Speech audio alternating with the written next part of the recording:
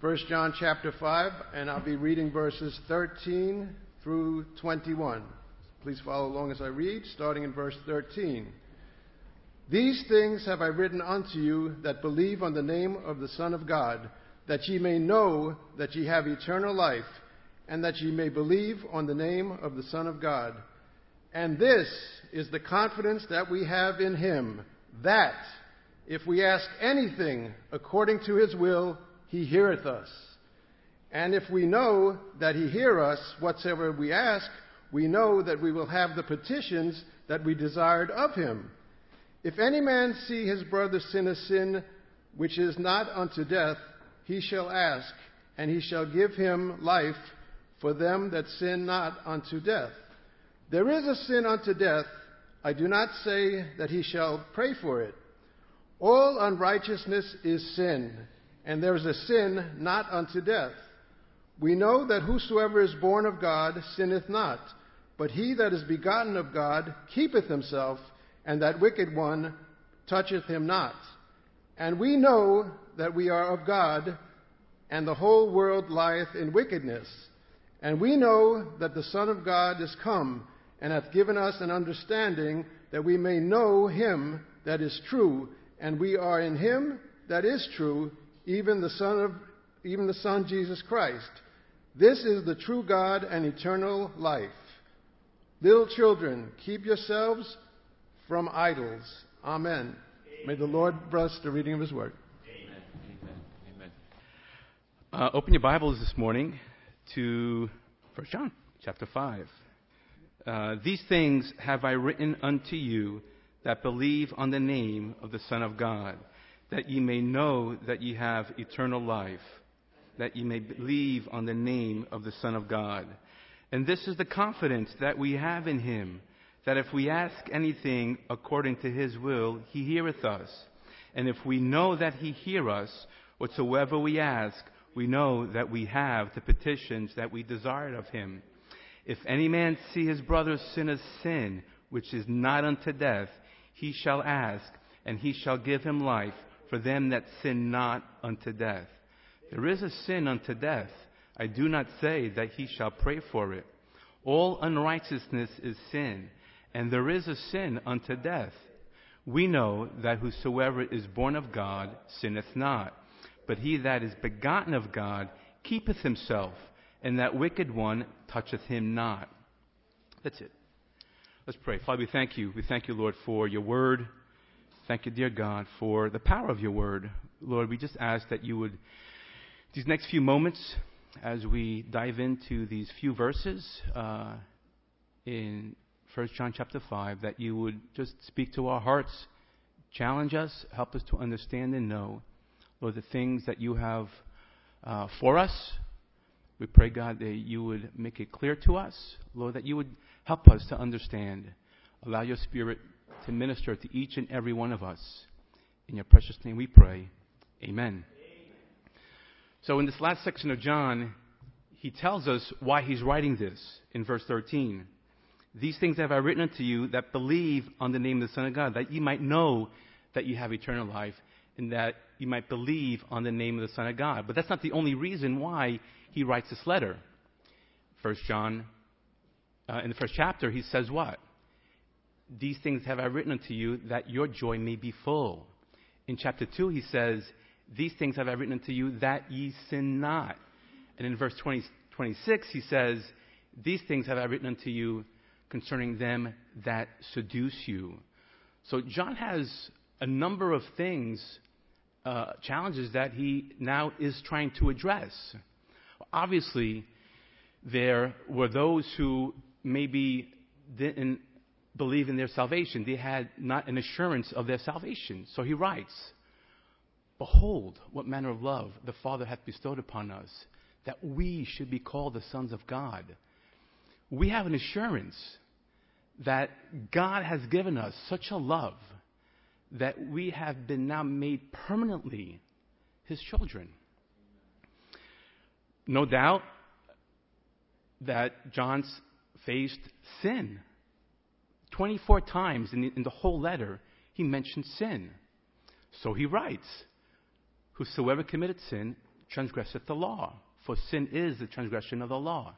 If we confess our sins, he is faithful and just to forgive us our sins and to cleanse us from all unrighteousness. And then John must have really had to deal with a slew of false teachers. And those who denied Christ, those who denied his divinity, that he came in the flesh, that, he was just, he came in the flesh, but it's not really the body that you see. So he writes, Beloved, believe not every spirit, but try the spirits, whether they are of God. Many false prophets have come into the world. Every spirit that confesseth not that Jesus Christ has come in the flesh is not of God. And this is that spirit of Antichrist. So there are a lot of things John has faced, and he's writing to these believers. In this last section, though, he wants to assure us of what we should know. What we should know. 7 times he says, ye may know, or we know. What is the importance of knowing that God is come and that we may know him? What is the importance of knowing that if he hears us, we have the petitions that we desire of him? What is it that we know that we have eternal life? What is eternal life? I mean, in its basic form, eternal life is what? Life after we die. Life after we die and leave this earth, and we will spend eternity with God. So the duration, sure, it's about duration, but is it only about the duration of life? Turn to John 17. John 17, in verse 1, Jesus says, these words spake Jesus, John says, these words spake Jesus and lifted up his eyes to heaven and said, Father, the hour is come. Glorify thy Son, and thy Son also may glorify thee. As thou hast given him power over all flesh, that he should give eternal life to as many as thou hast given him. And this is the life eternal, that they might know thee, the only true God, and Jesus Christ, whom thou hast sent. Beloved, Jesus is telling us eternal life, there in verse 3, is now. Eternal life is now. We don't have to wait to get to heaven to know our Heavenly Father. We don't have to wait to get to heaven to walk with Jesus and have an intimate relationship with Christ. Eternal life is about the quality of life that we can have now, here on earth, not when we get to heaven.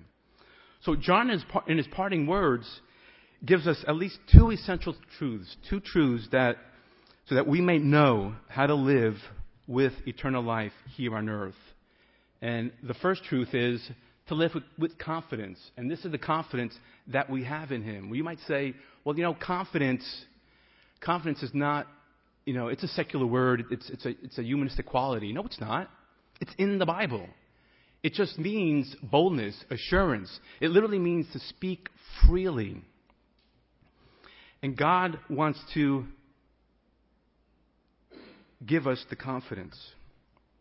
But how does a believer gain confidence? How does a believer gain confidence? It doesn't come overnight, does it? Does God zap us and overnight we have this remarkable confidence? I spent 3 months in Parris Island, South Carolina, in boot camp. We had to do what was called a confidence course, okay? And basically a confidence course is just a series of obstacles that we had to do, that we had to go through. Basically to just, challenge your fears and try to give you the confidence that you need to be a Marine. So one of them was this tightrope.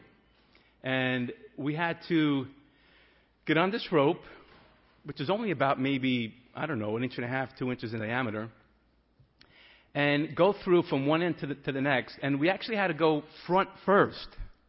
That's not easy at all. And then midway, we had to change our position and then go backwards. Now, while I was waiting for my turn, you know what I was doing? I was hoping that somebody would fall because I couldn't swim. So I just wanted to see how deep the water was. So really, my fear of being on the rope was overcome by my fear of the water. So, and at this time, you are literally clinching to this rope. But at the very end, you have basically a really nice rope burn on the inside of your calf that probably stays with you for about a week. But it does what it's supposed to do. It overcomes your fear.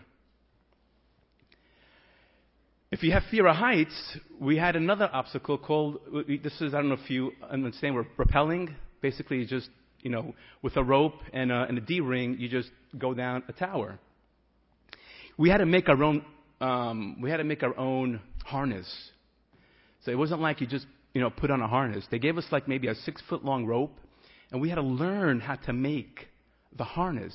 Now, can you imagine if you didn't make the harness properly? If you didn't tie the right knot? You would feel gravity really fast. So you would really pay attention to how to make this harness out of this rope. That other tower there, that's probably, 40, 50 feet tall. And it was not easy going up and down that and trying to, not look down if you're afraid of heights. Again, to overcome your fears and build confidence. And if at this point you were still afraid and still had some kind of fear, you had the gas chamber. So basically, what we did was we would go in this room and we would go in with our gas mask on. So you had to learn how to use a gas mask. Okay, it's not just you put it on and it's good to go. You had to don it, you had to clear it, and you had to do some things. So to put a complete seal on your face so the gas wouldn't come in. So this is basically riot gas. Okay, tear gas is basically what it is, and it really attacks your whole respiratory system. It burns your lungs, your eyes, your nose, your sinuses.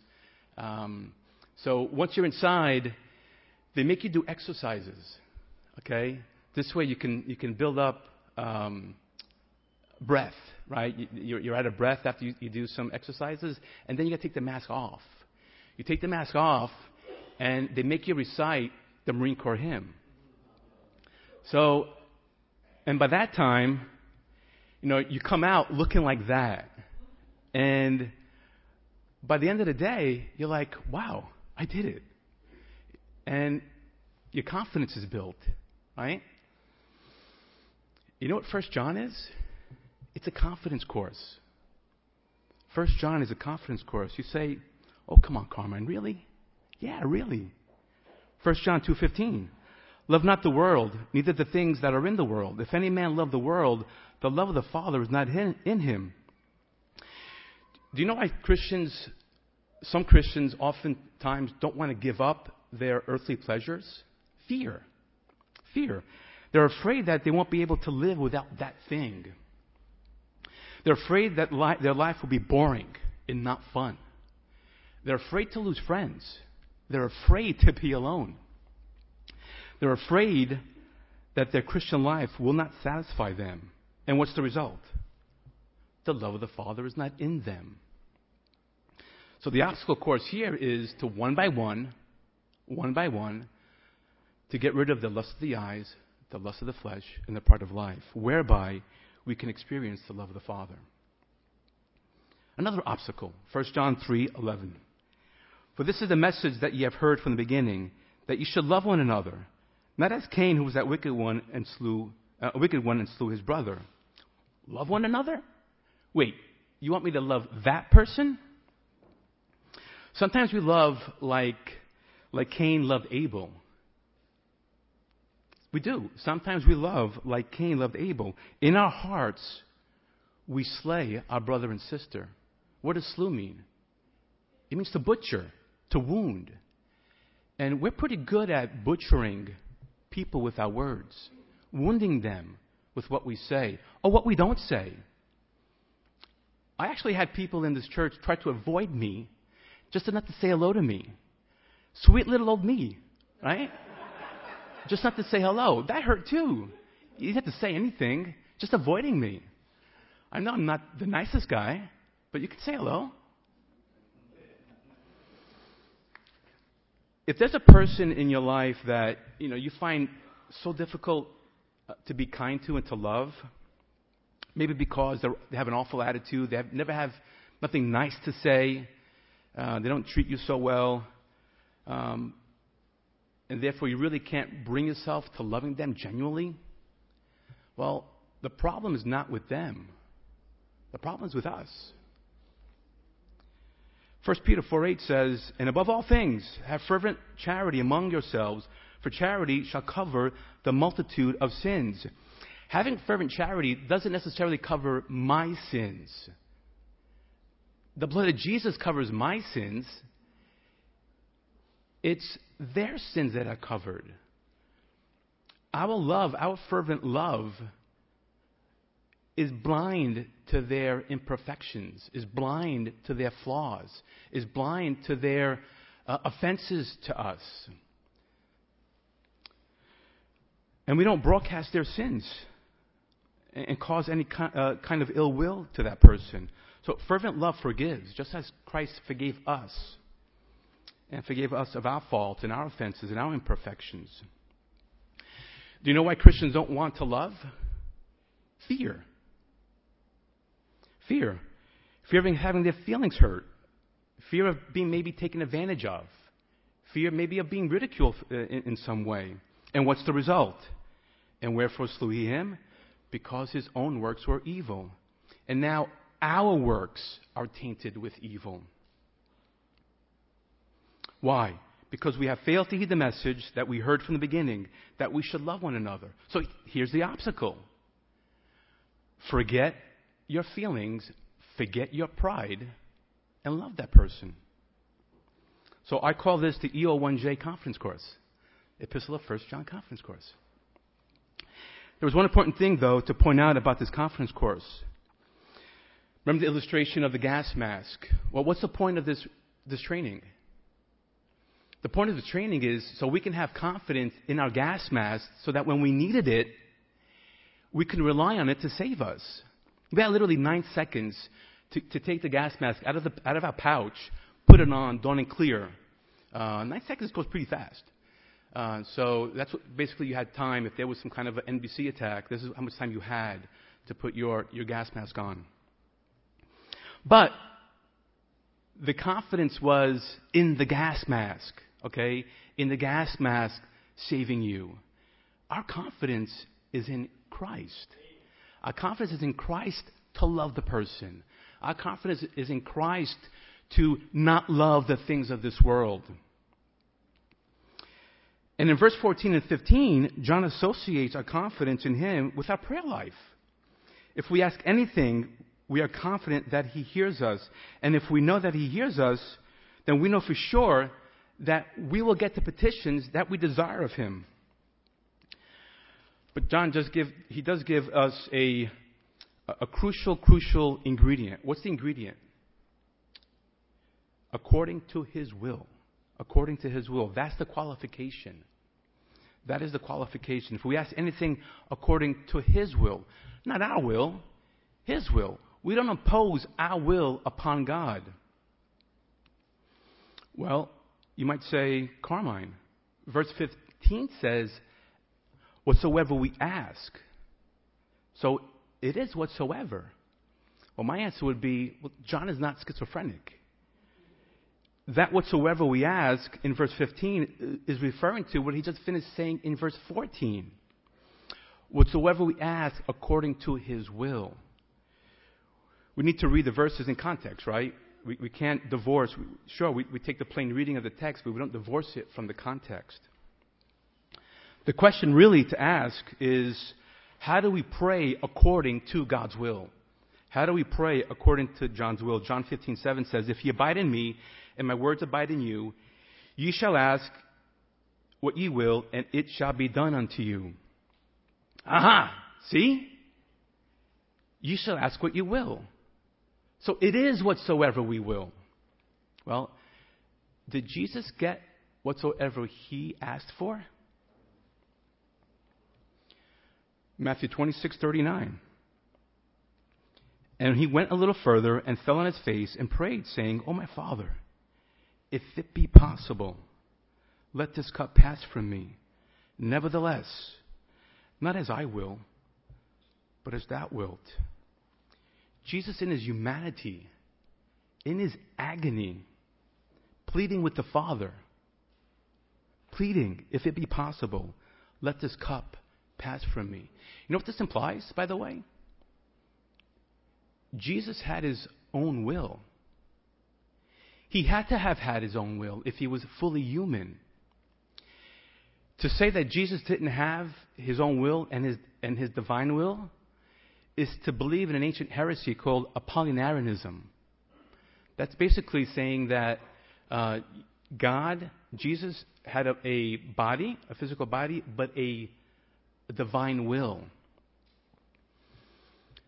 And it was named after Apollinaris, who was a bishop in the Laodicean church in 361 AD. So this was his explanation of how Jesus Christ can be God and human at the same time. Why is this important? Well, there are those who would lead you to believe that the early church fathers, because they lived so close to the apostles, that they have and hold the true doctrine. They have and hold the truth, as opposed to maybe those who lived 1,000 years later, theologians that might have lived 1,000 years later, theologians from the Reformation. That's a lie. That's a complete lie. Heresy and false doctrine was rampant in the early church as much as anywhere in church history. So don't believe that. So if Jesus, who was the Son of God, had to pray according to the Father's will, how much more do we have to pray according to the Father's will? Jesus did not get whatsoever he asked. So how do we pray according to the Father's will? Let's go back to John 57. If ye abide in me, and my words abide in you, you shall ask what you will. So the key is abiding in Christ. And having his word abide in us. We learn the Father's will by immersing ourselves in his word. We immerse ourselves in his word. The more we immerse, the more we get to know who he is, the more we get to know his wisdom, his knowledge, his precepts, his unchanging qualities, and that will start to change the way we think. That will start to change the way we pray, where we will be praying according to his will and not ours. Along with abiding in Christ and his word abiding in us, in John 14:3 teaches us two key elements of prayer. And whatsoever ye shall ask in my name, that will I do, that the Father may be glorified in the Son. Two key elements there. Do you see it? Praying in his name and bringing glory to the Father. So what does it mean to pray in Jesus' name? It means to pray on his account, for his sake. We are seeking Christ's merit, not our merit. We are seeking Christ to intercede for us.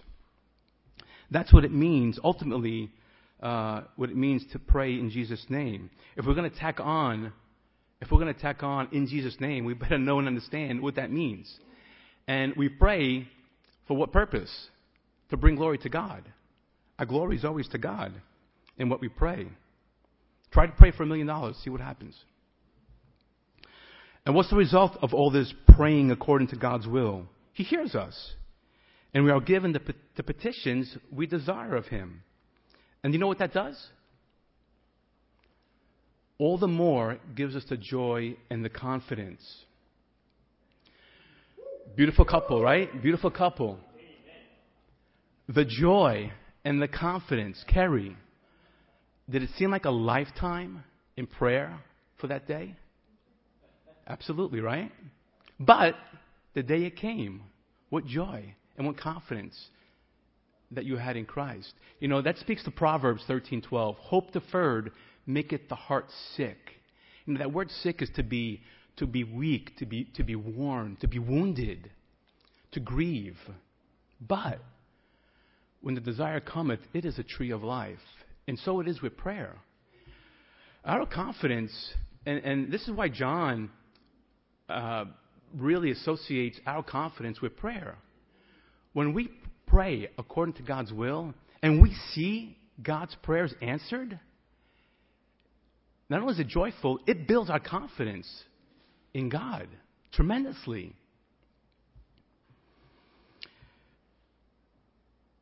Our prayer life is directly connected to our confidence in Christ, and this is the confidence we have in Him, that if we ask anything according to His will, He heareth us. These next two verses really have long been debated.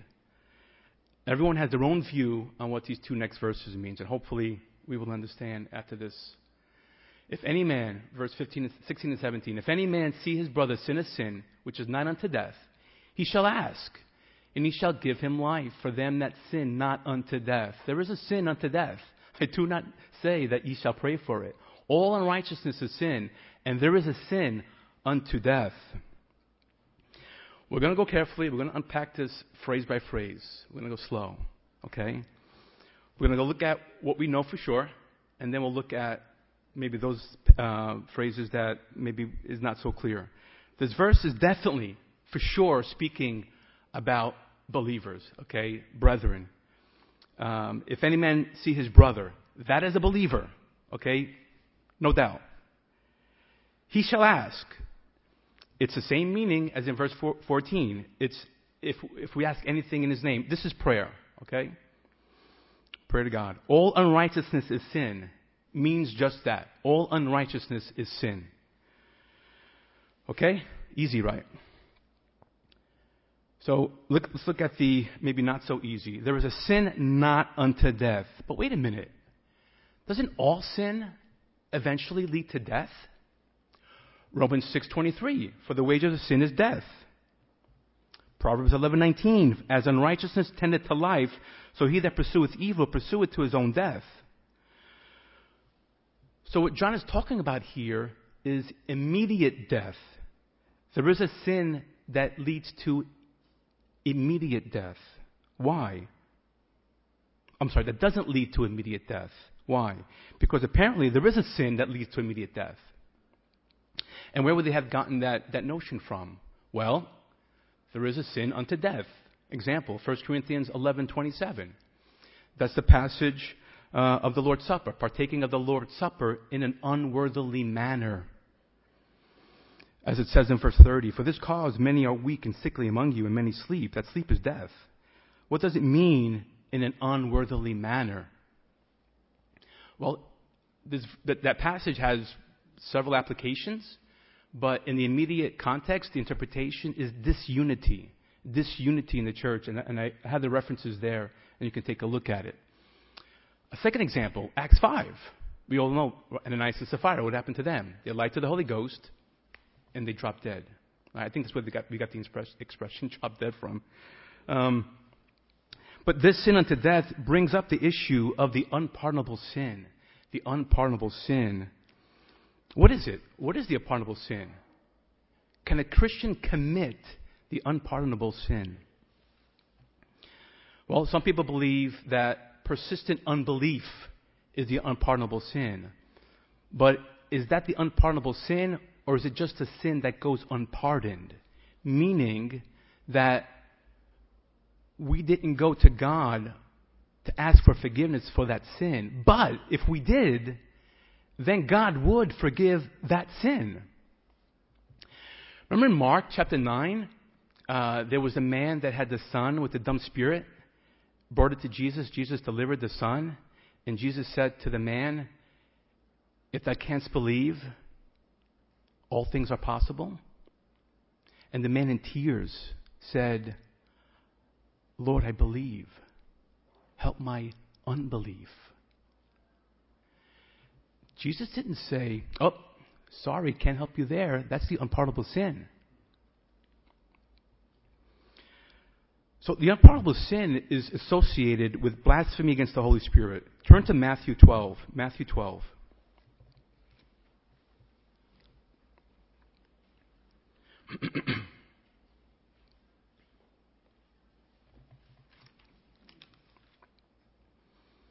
Starting in verse 22.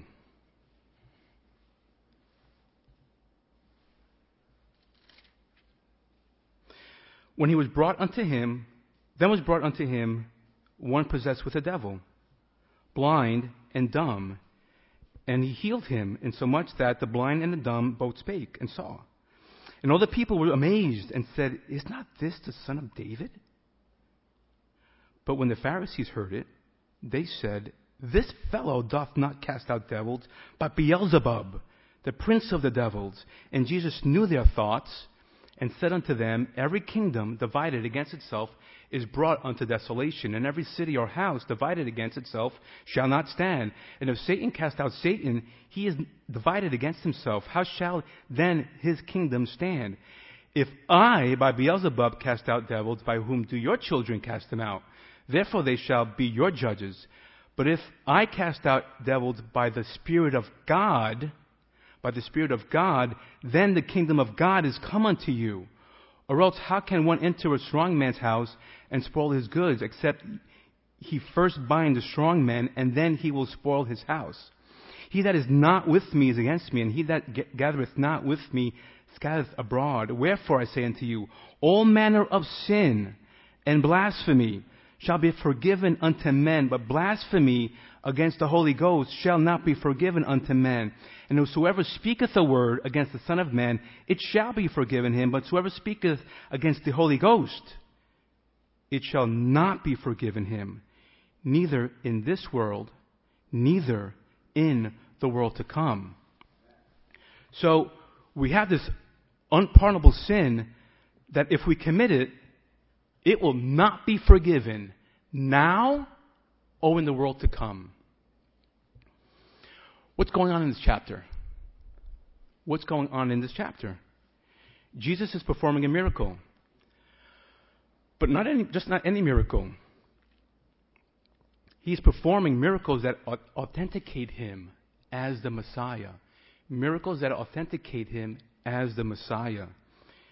Jesus is doing messianic works as the Son in the will of the Father.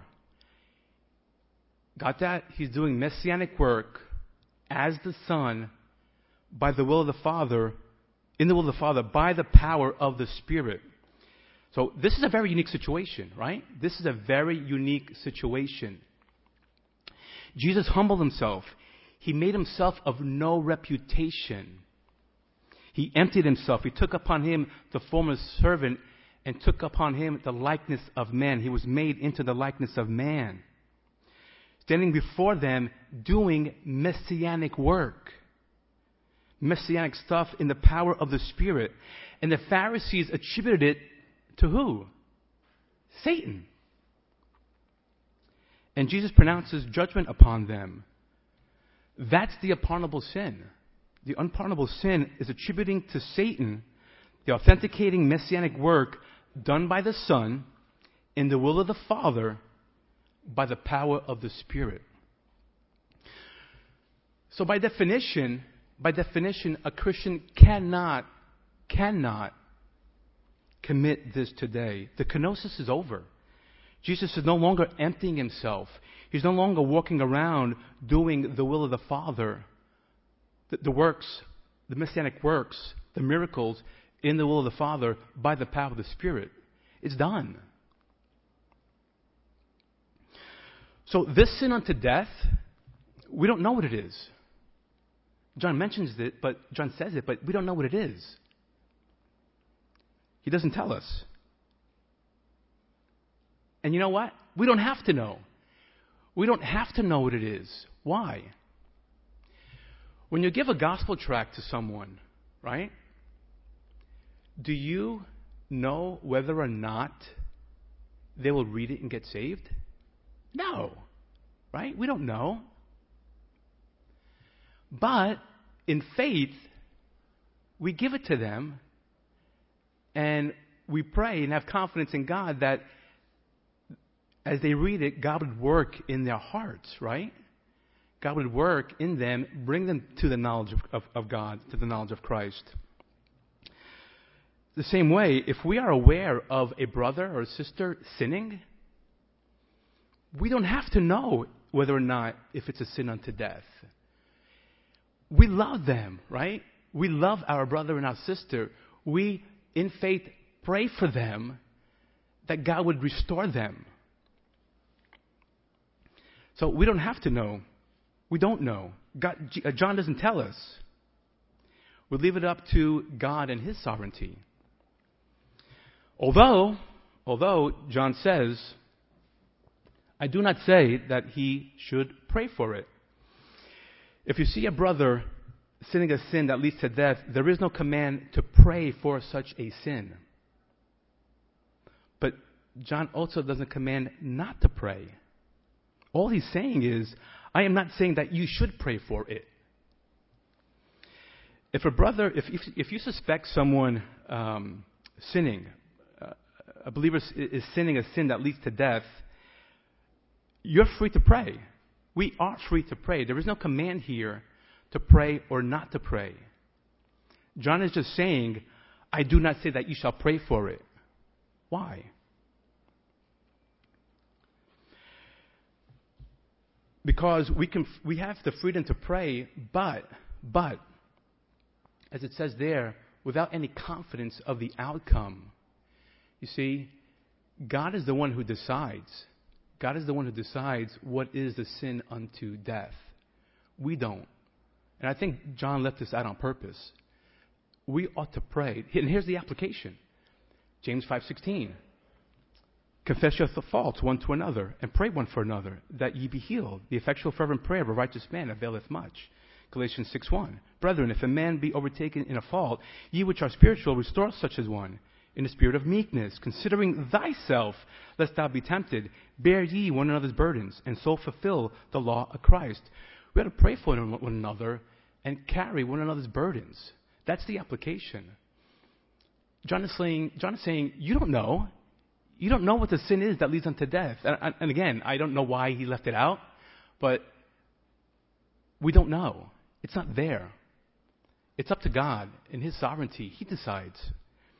He decides what that sin is. But if we do pray and the Lord decides to take that person, it should not destroy our confidence. Okay, in the point of the confidence that we have as we pray, God wants us to have confidence. And our prayer life is directly affected by, our confidence is directed by our prayer life. So if we're praying, why did God, we pray for this man, why did God not save him? Or why did God not restore him? And then finally, he shall give him life. James 5:19-20. Who's the he? Who's the he that gives life? He shall give him life. Who's the he? It's us. It's the Christian believer who's praying for that brother.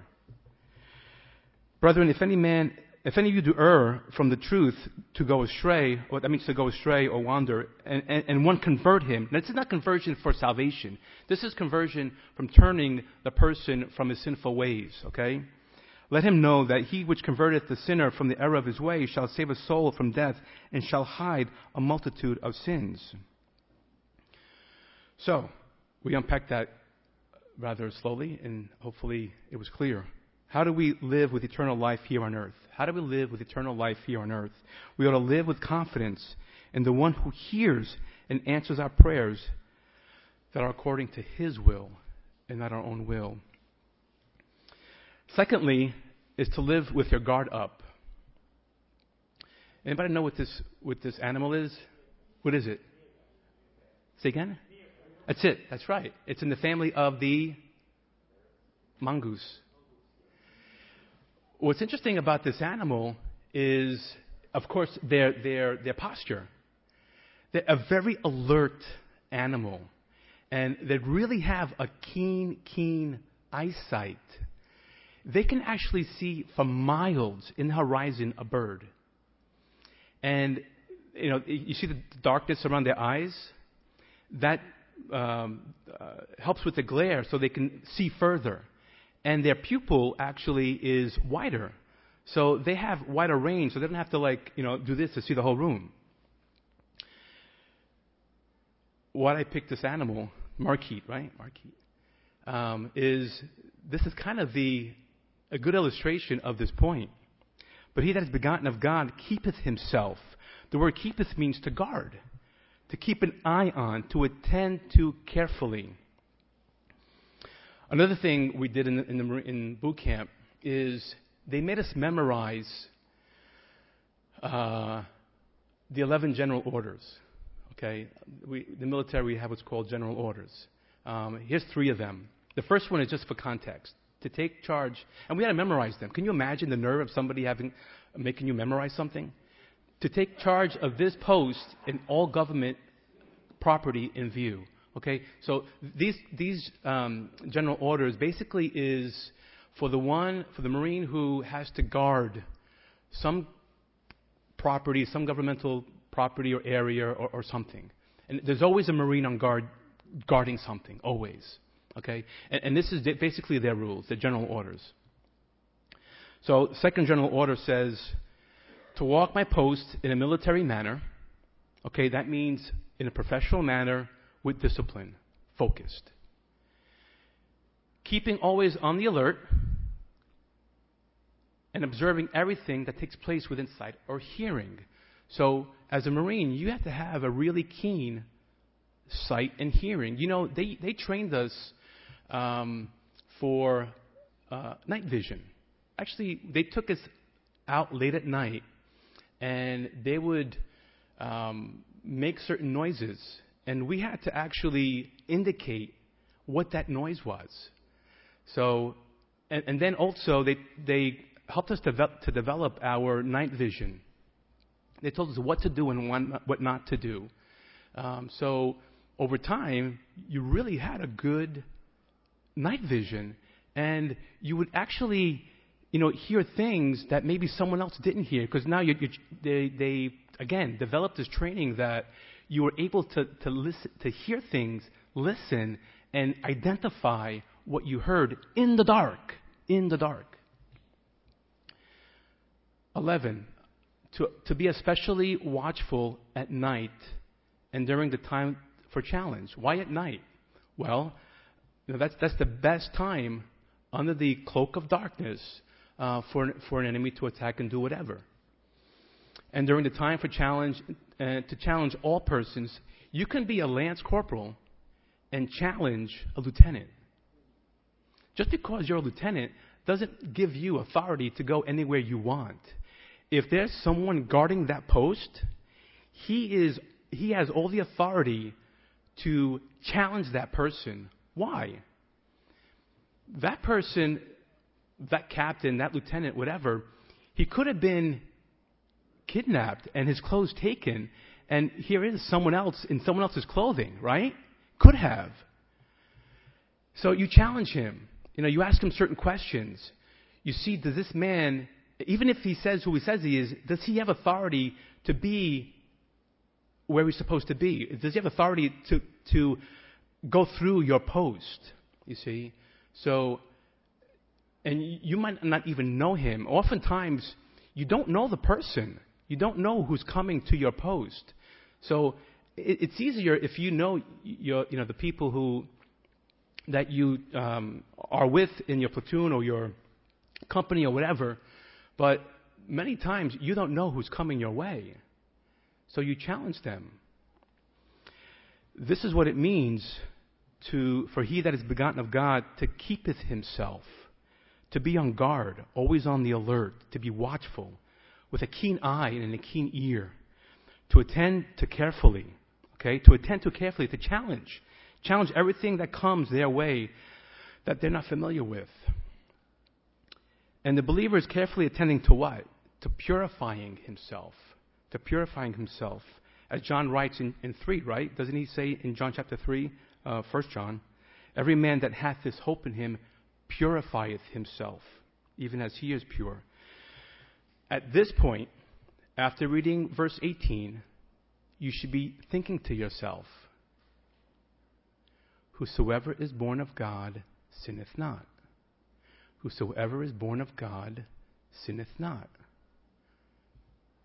But he just said in verse 16, if you see your brother sinning a sin that leads to death, I don't say that you should pray for it. So what is it? Does the believer sin or doesn't he sin? Well, we all know the answer, right? We all know the answer. It's habitual sin. Okay? A Christian is not characterized by habitual sin. A Christian doesn't practice sin so he can get good at it. But it's not only that. It's not only that a Christian is not characterized by habitual sin. It's that a Christian is characterized by this guarding, by this watching. By living with their guard up, a believer is continually watching what he does. And one of the reasons he watches what he does is, and here's another definition of the word keepeth, it's to preserve. He watches to preserve, as it's translated in 1 Thessalonians 5:23. And the very God of peace sanctify you wholly, and I pray, God, your whole spirit and soul and body, your whole spirit, soul, and body be preserved. That's the word keepeth. Preserved blameless unto the coming of our Lord Jesus Christ. In this verse, God is doing the preserving. In 1 John 5:18, we are doing the preserving. What is it that we are preserving in ourselves? Look at Psalm 51, probably one of the most read Psalms and heart-moving of all Psalms. And in it we find what we ought to be preserving. Psalm 51. And David in this Psalm, by the way, is likely reflecting on when God took his anointing of his spirit off of Saul, and the Bible says that an evil spirit of the Lord was upon Saul. And David did not want that to happen to him. So David prays for the most two important aspects of his life. Psalm 51:11. Cast me not away from thy presence, and take not thy Holy Spirit from me. We preserve our relationship with God, and we preserve the power of his Spirit in our lives. How else can we live? How else can we live eternal life here on earth without a relationship with God and the power of his Spirit? There's one other thing that we must preserve or guard ourselves from, and that's verse 21. Little children, keep yourselves from idols. What does an idol do? An idol takes you away from worshiping the true and living God. An idol can be anything. An idol can be religious. An idol can be worshiping the religion, the traditions of the religion. Worshiping can even be, there are those who actually worship pet doctrines. And they put that over the God who brought them the religion, who brought them worship. But John gives a test in chapter 4 of a false prophet, right? Every spirit that confesseth that Jesus came in the flesh is of God. So what's the next test, John? Well, you look at what they preach. You look at how they preach it. Acts 20:30. Also of your own selves shall men arise, speaking perverse things to draw away disciples after them. This is within Christianity. Okay? False teachers within Christianity. This guy preaches with hate. I mean, there's a list of things that he hates. A list of things that he hates. How does a preacher preach with hate? That should tell you something. Beloved, there are many preachers online. Don't listen to every single one of them. Test them out. Challenge them. Just like the Lance Corporal who challenges, that lieutenant. Challenge. If you don't know, challenge. And if you don't know how to challenge, ask someone. Don't listen. Please don't listen to false teachers. Even in the Christian circle, they're there. They're there. And they will destroy your faith. 100% will destroy your faith. Their pastime. You know, they have hobby horses. These kind of preachers have hobby horses. You know what a hobby horse is? They preach that certain thing all the time. They preach it, they preach it with this strange passion. 2 Timothy 2:16 and 17. But shun profane and vain babblings, for they will increase unto more ungodliness, and their word will eat as doth a canker. You know what a canker is? The Greek word for canker, we get our word gangrene. Have you ever seen gangrene? Last night I had a slide for gangrene. I was searching for a good slide. Would you believe I got nauseous? I am not kidding. Last night, the very last moment, I took it out. I took the slide out. It was so bad. It was really, really bad. But it really illustrated what Paul was saying spiritually is happening if you don't shun profane, wicked, vain babblings. Basically empty, fruitless talk. Okay? Empty, fruitless talk. For they will increase unto more ungodliness, and their word will eat as doth a canker.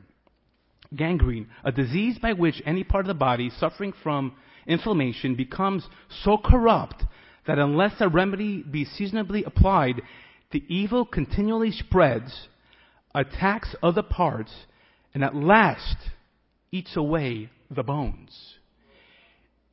The slide that I had was awful. It was really awful. Christ was crucified that we could have eternal life.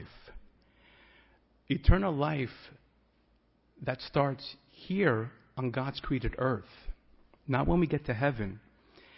And we are to live out with confidence in our Savior, preserving our relationship with God, preserving the power of His Spirit in our lives, and guarding ourselves from false teachers.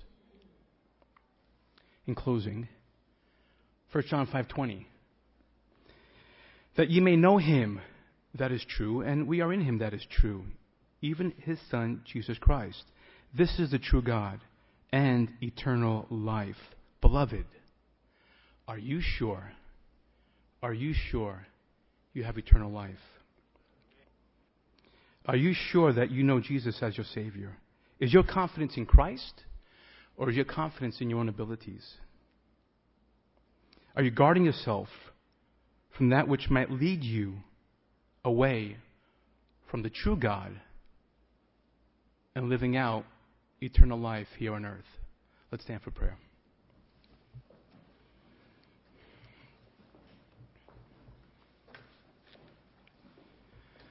Father God in heaven, we thank you, Lord, for your word.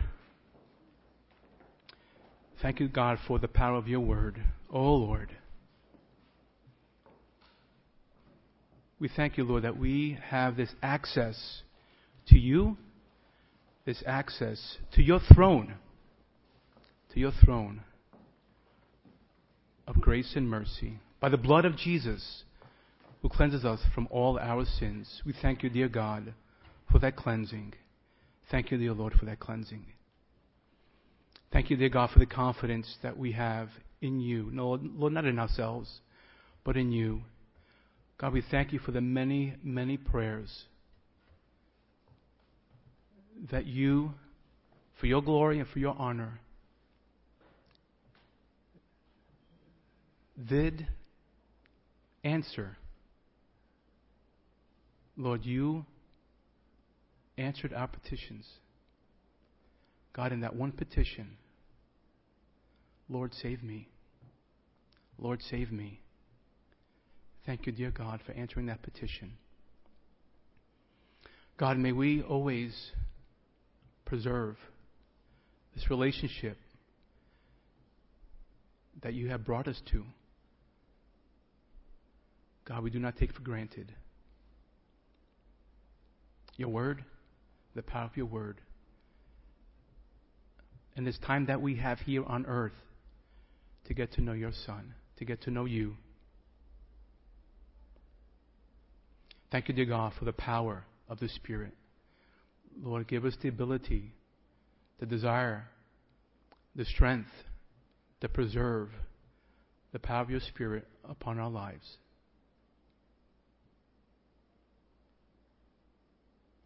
And God, help us to guard against the false teachings, Lord, that come our way. If there's anyone here today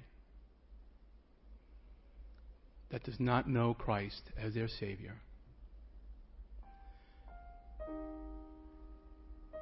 can you raise your hand? Only so I can pray, so that you can also experience this eternal life, not in heaven.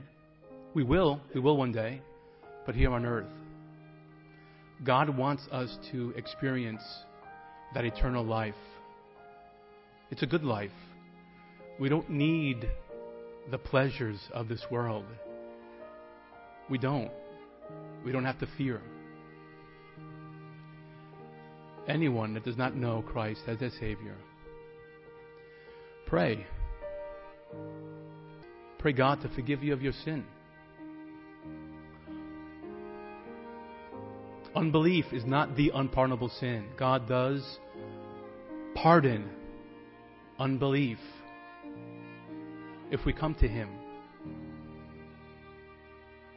An unrepentant sinner going to hell is nothing special. It's not the unpardonable sin. It can be pardoned. If you do not know God, if you honestly cannot say that you walk with Christ, examine yourself. Do you feel the power of the Spirit in your life? In being able to love your brother and love your sister? Not easy, I know.